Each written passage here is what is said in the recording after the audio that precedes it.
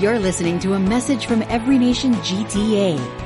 For more information, please visit our website at everynationgta.org. In the beginning of the pandemic, when we were not gathering in person for our small groups or our weekly Sunday gathering, I can remember after about 4 Sundays in, Jacob looked at me and he said, "Now you know, 30 days is all it takes to establish a new habit." And I'm thinking, oh my goodness, what does 2 years almost doing to our rhythm? So if you feel a little bit what is this and what are we doing here? Well, we are reestablishing some lost habits and rhythms, and so we're getting them back again. Anybody say amen? Amen. There, yeah. It's so great to just have faces and interaction. So unlike this TV screen, if you react to me, I'll react to you. If I tell a joke and you laugh, I'll hear it. So anyway. Rather than, because we have our kids in, we wanted to emphasize worship a little bit more, having a few more worship songs. I've got I don't know what you call it, a short word, a sermonette, a exhortation, just something that's been on my heart, and I think it's for our church. And so I've just called this, what I'm about to share with you right now, called Moving Forward.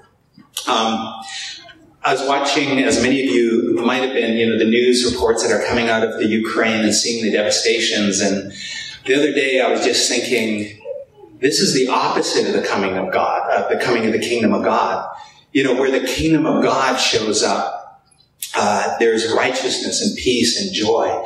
And Jesus came to establish his kingdom and expand it and announce it. And when he triumphed over not just death and sin and the cross, but everything, and he said, behold, the kingdom of God is near and we're supposed to advance. And it got me really thinking, what can we do as Every Nation GTA to advance more of the kingdom? What are some of the things that we can do to bring more righteousness, more peace?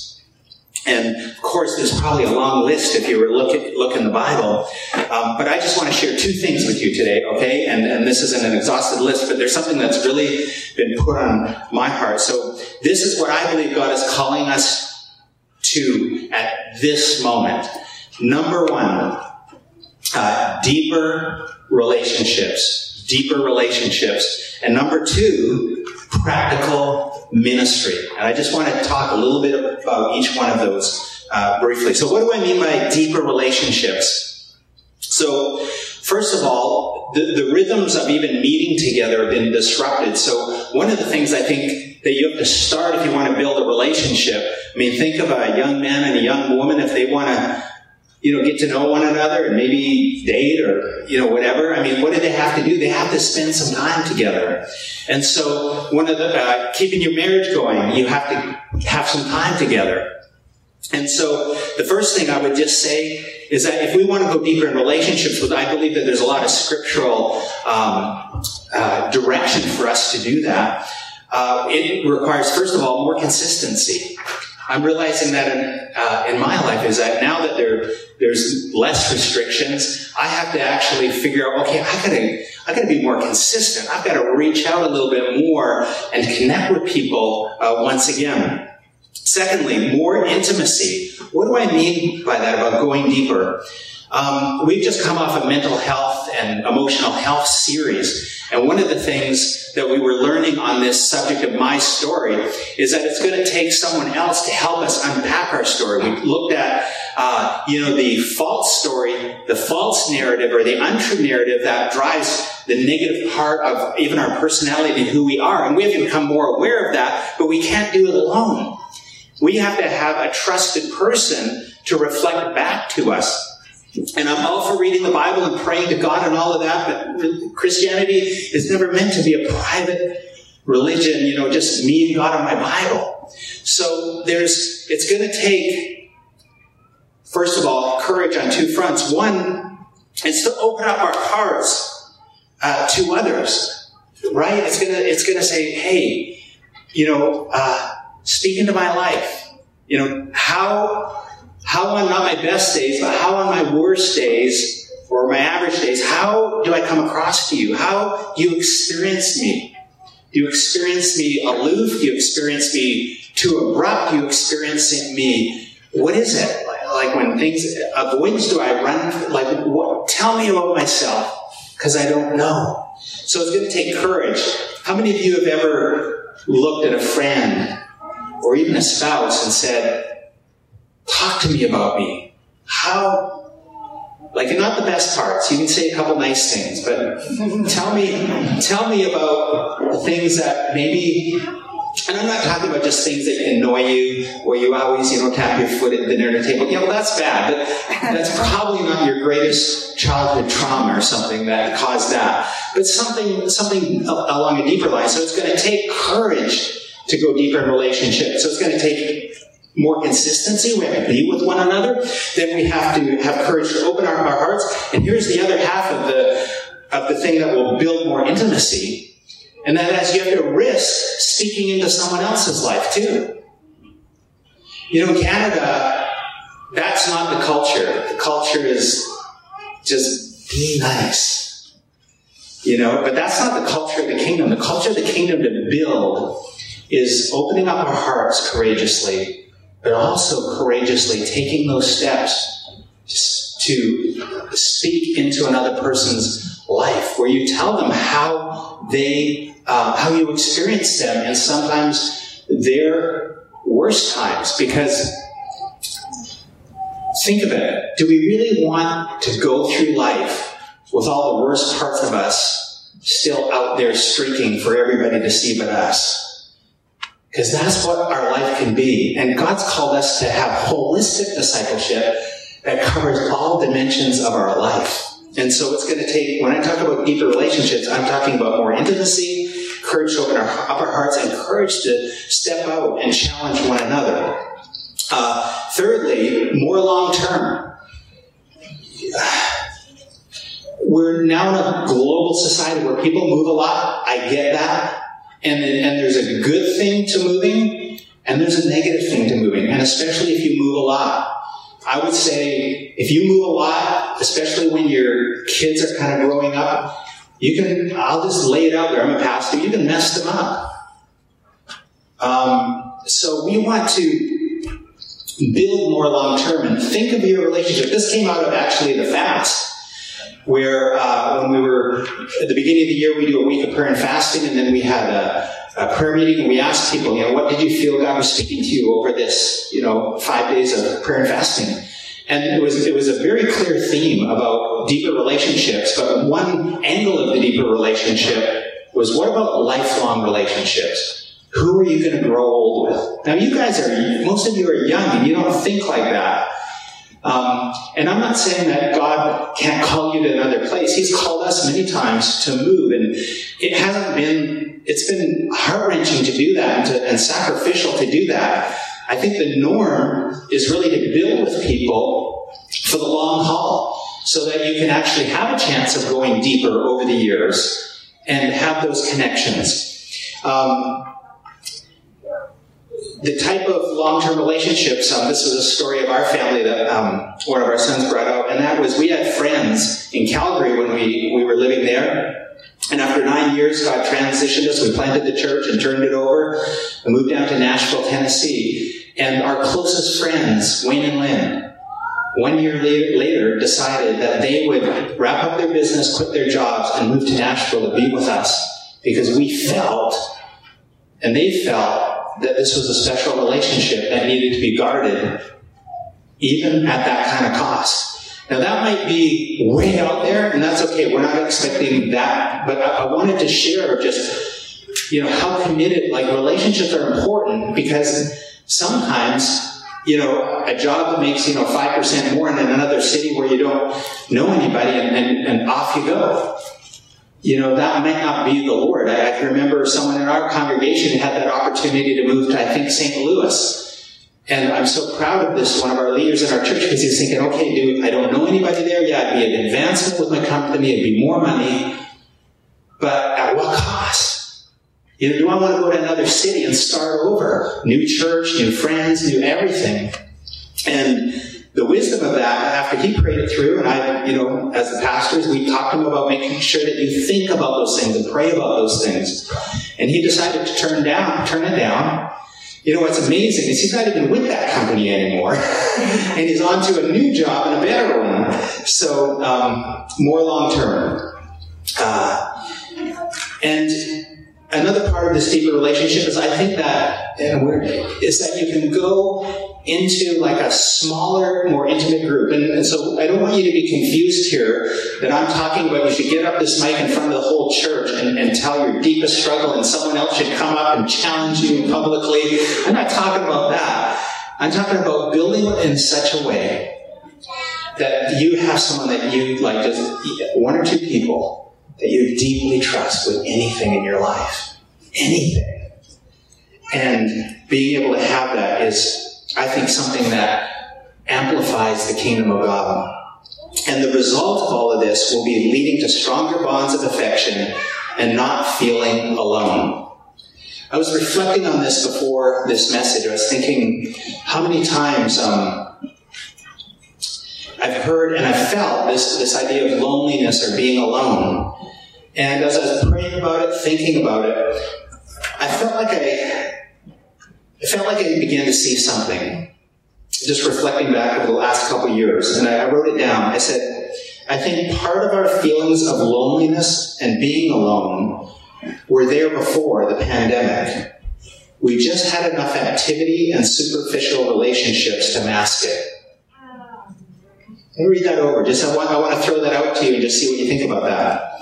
I think part of our feelings of loneliness and being alone were there before the pandemic. We just had enough activity and superficial relationships to mask it. But what the pandemic did is revealed it. So I think that this is a great opportunity as we not just reset but relaunch to say, yes, Lord. Yes, Lord. We are going to go after deeper relationships.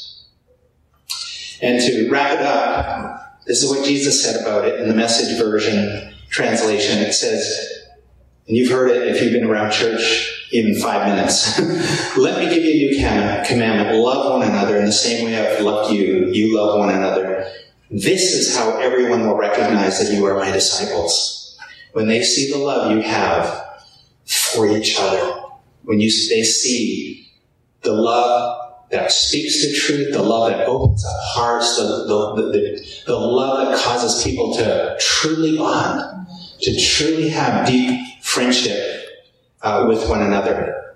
Okay, point number 2. Like I said, this is going to be a shorter message. What do I mean by this practical ministry? How it came about, the first idea was towards the end of last year.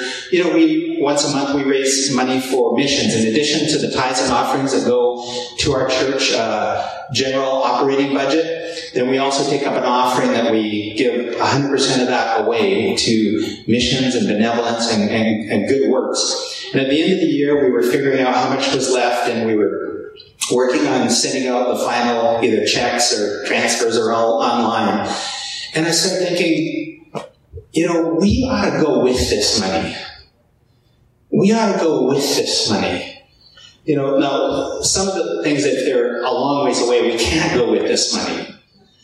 But what about, Adam House, the home that we help support for refugees in Toronto? And there are some people in our congregation that do already go and have encouraged, but it's a handful. What if part of our acts of service were not just serving in the church, but serving outside of the church?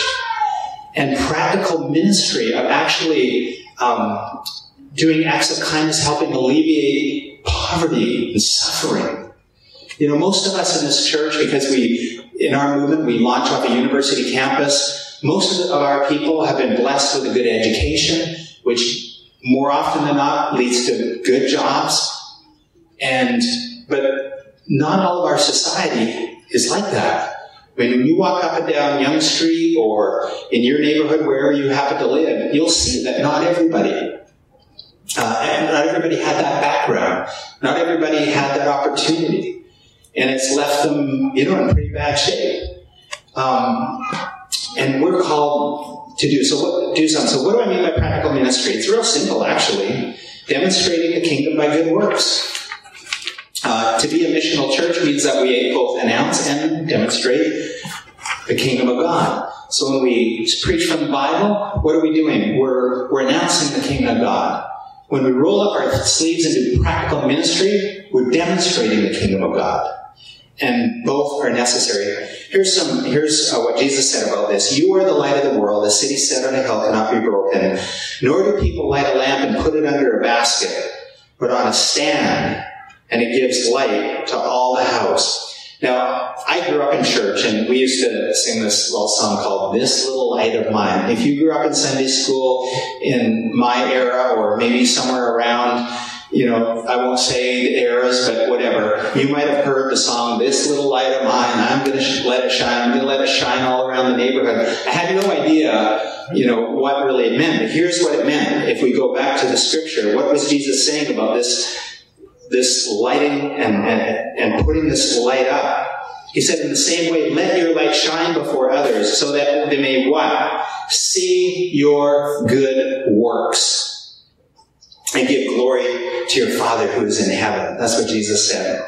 Here's what it says in 1 Peter 2. Keep your conduct among the Gentiles. That's, in those days, the people who didn't know God. It means apart from God. Keep it honorable, so that when they speak against you as evildoers, they may see your good deeds and glorify God on the day of visitation.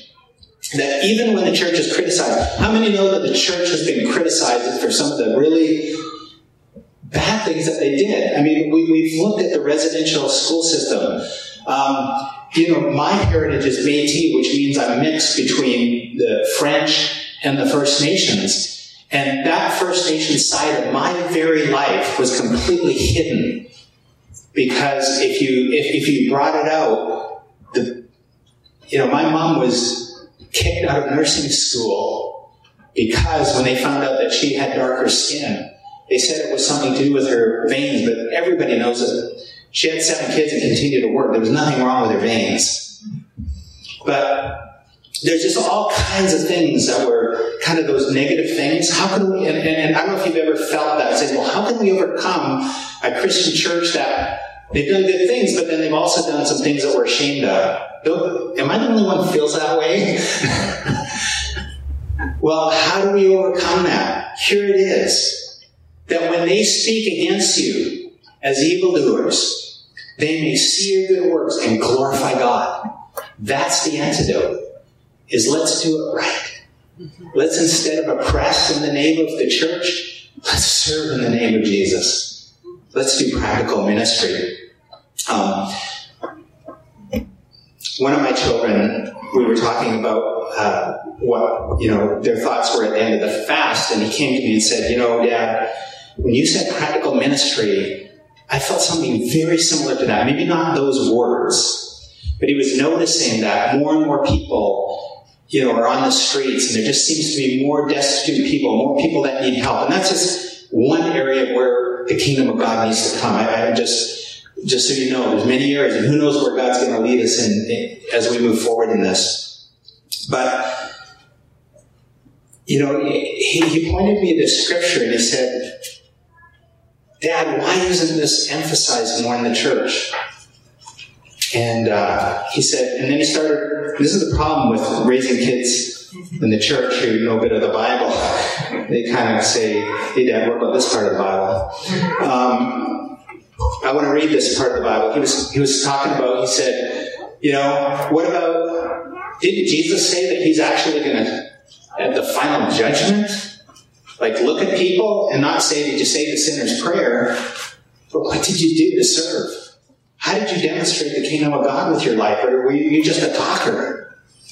And so I went and looked up the scripture. It's Matthew 25:31 through 46. I'm just going to read it to you. I'm not going to have it all on the screen, but it's right here in the Bible. And then let me say this. This is some of Jesus' strongest words. We do the words of Jesus, but we've never done this words of Jesus in the middle of worship. But let me read you. It's called, this little segment's called The Final Judgment. When the Son of Man comes in his glory, and all the angels with him. Then he will sit on his glorious throne. Before him will be gathered the nations, and he will separate people one from another, as the shepherd separates the sheep from the goats. And he will place the sheep on his right, but the goats on the left. Then the king will say to those on his right, "Come, you have been blessed by my Father. Inherit the kingdom prepared for you from the foundation of the world. For I was hungry, and you gave me food. I was thirsty, and you gave me drink.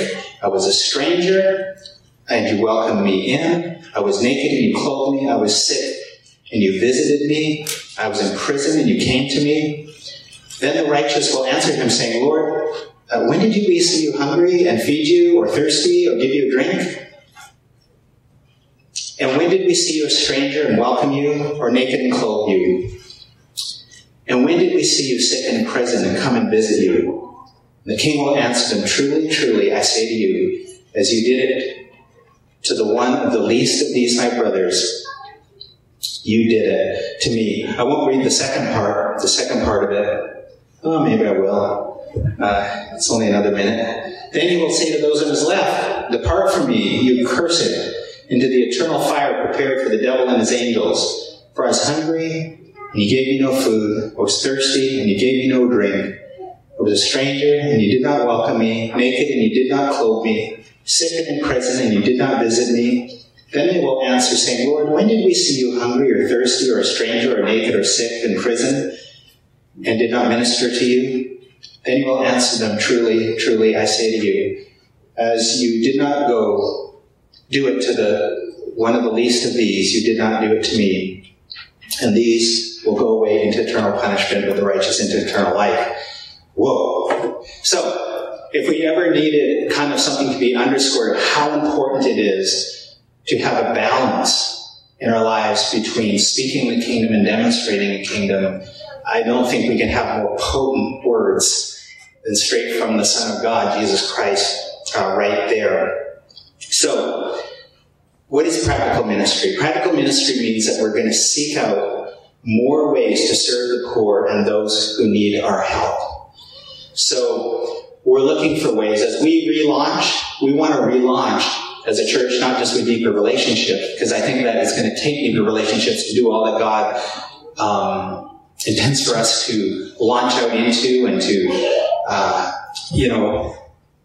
move forward in all the difficulties of the pandemic, and where it's left us, we're going to need a lot of encouragement, right? A lot of us, our mental health or emotional health has suffered, truly. So, but we're also going to say, how can we, as we relaunch, put a greater emphasis on actually meeting practical needs and demonstrating the kingdom of God. So, we haven't figured this all out, so I'm not saying I don't want anyone to feel like, wow, where is that ministry? We'll do this together. We'll figure it out. But I've asked our leaders who are already involved in practical ministry to have a free-for-all recruiting in this church.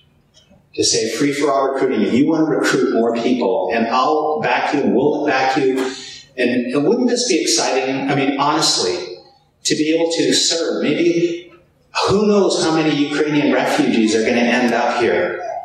How many people would like to help them? How many people would love to help them? Maybe, whatever it is, we can get involved. We're going to find out, where we can serve, where we can perhaps, get whatever they need, because they're probably going to land all over the world. And so that's just one practical way. And here's the great thing about this part. Some of you might not be the greatest evangelist. You might not be the greatest. You might not even be good at articulating what the gospel is. You know what? The beauty of this part of it is that it's just basic. It's the cup of cold water. It's just reaching out and helping, and we'll join with others who are doing this. But I love this quote by Tim Keller. We always quote Tim Keller because he's done such a wonderful job of kingdom advancement in New York City. But this is what he said. "All Christians have opportunities to serve those who might never come to a church or listen to a sermon." Isn't that good? All Christians have opportunity to serve those who might never come to a church or listen to a sermon. So, the last thing I want to talk about, and I hope that you didn't find this message too weighty, but it is a little bit challenging, isn't it? Both going deeper in relationships and practical ministry, but I just feel like there could be just such an excitement about it in our church. I think it could re-energize our church, to be honest, these things. So, last thing I want to talk about is a little bit of things that we're praying about and thinking about as far as our structure as a church moving forward. And we've shared this graphic with our leaders, and I want to share it with you. It's not a plan. It's called Communities of Belonging. And it talks about what different size groups are good at and can do. So you see that the first one is intimate space. That's at 2 to 4 people. And the thing that can happen in intimate space is vulnerability. That's where you can get real with anything. Personal space, 5 to 12, that's for accountability. What would you say? First person gets, I don't know what they get, a bottle of water. What do you think in our church fits the bill for this space? Did I hear you? Small groups. Small groups, yes. And so we're going to continue small groups, aren't we?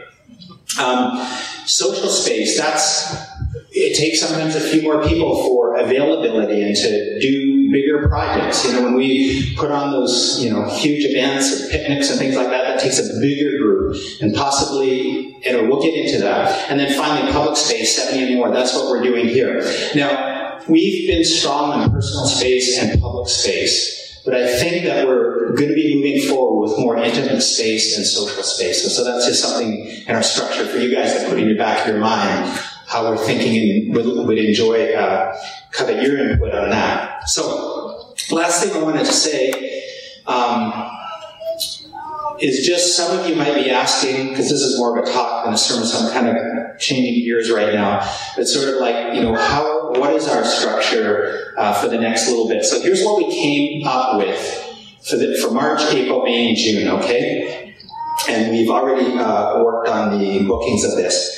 So for the month of March, we're here in the pop-up service. The next 3 Sundays, we're going to go back in home worship, and then basically, we're going to do the same thing for March, April, May, and hold the last one. Oh, well. It's okay. So, and I just want to bring an encouragement to the in-home worship piece. Because we were live streaming, the only time Sheila and I could be involved in those is if we pre-record and then we would go up to someone's home in the in-home worship. But can I tell you how much we've enjoyed that? I mean, I was in the Ghana's home, and it was my turn to preach. It was pre-recorded, and we sang the songs, we said the prayers together, and I think Mike and Maricel were over, and I can't remember if anyone else was there. And then it came to the sermon, and I was the one I was the one preaching. And so, amen, and that's a good word. So I think it was Suzette said to me, is it weird, like you're in home service, but you're the one preaching and you're sitting there in the sermon? And I said, sister, since this pandemic, nothing seems weird anymore. So I know that there's a bit of awkwardness as you start to do things that might be new and that might be different, but I think God has some new and different things for us. And so, plus we're also looking, I was asked, what about Innis, the downtown venue, would that be available for us? At this time it's still not available, but we're going to keep in touch with that. So here's the last, so I want to encourage everybody to keep going with the in-home worship. If you've never been to one, go to one, or maybe you might want to host one. They don't have to be big, but if they grow big, we've had, I think our maximum in-home worship we've had is, I think, 18 people at the Arcois.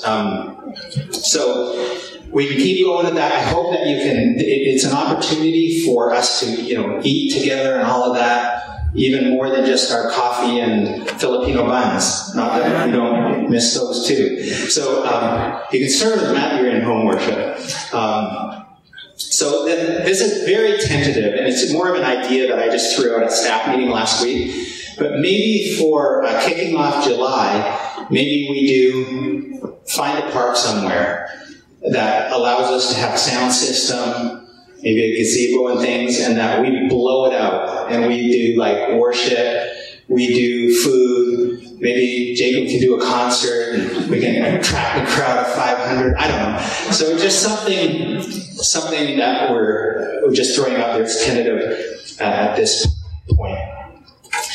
So there's a lot of things that haven't been totally figured out yet. I hope that you understand, whether it's, a lot of companies and things, exactly what's going to happen. We have to still trust God every step of the way. Amen? Let's pray. Father, thank you for, just first of all, I give you honor and praise for keeping us, and with just how crazy it's been. Here we are, still a people. Here we are, still worshiping God. Here we are, still meeting in small groups. Here we are. And we just give you the praise and the glory and the honor. And God, even as, this challenge of going deeper in relationship and also practical ministry, we know that by your empowering grace and presence with us, that we can move forward. In Jesus' name we pray.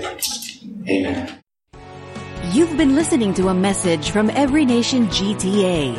Thanks for joining us. For more information, visit our website at everynationgta.org.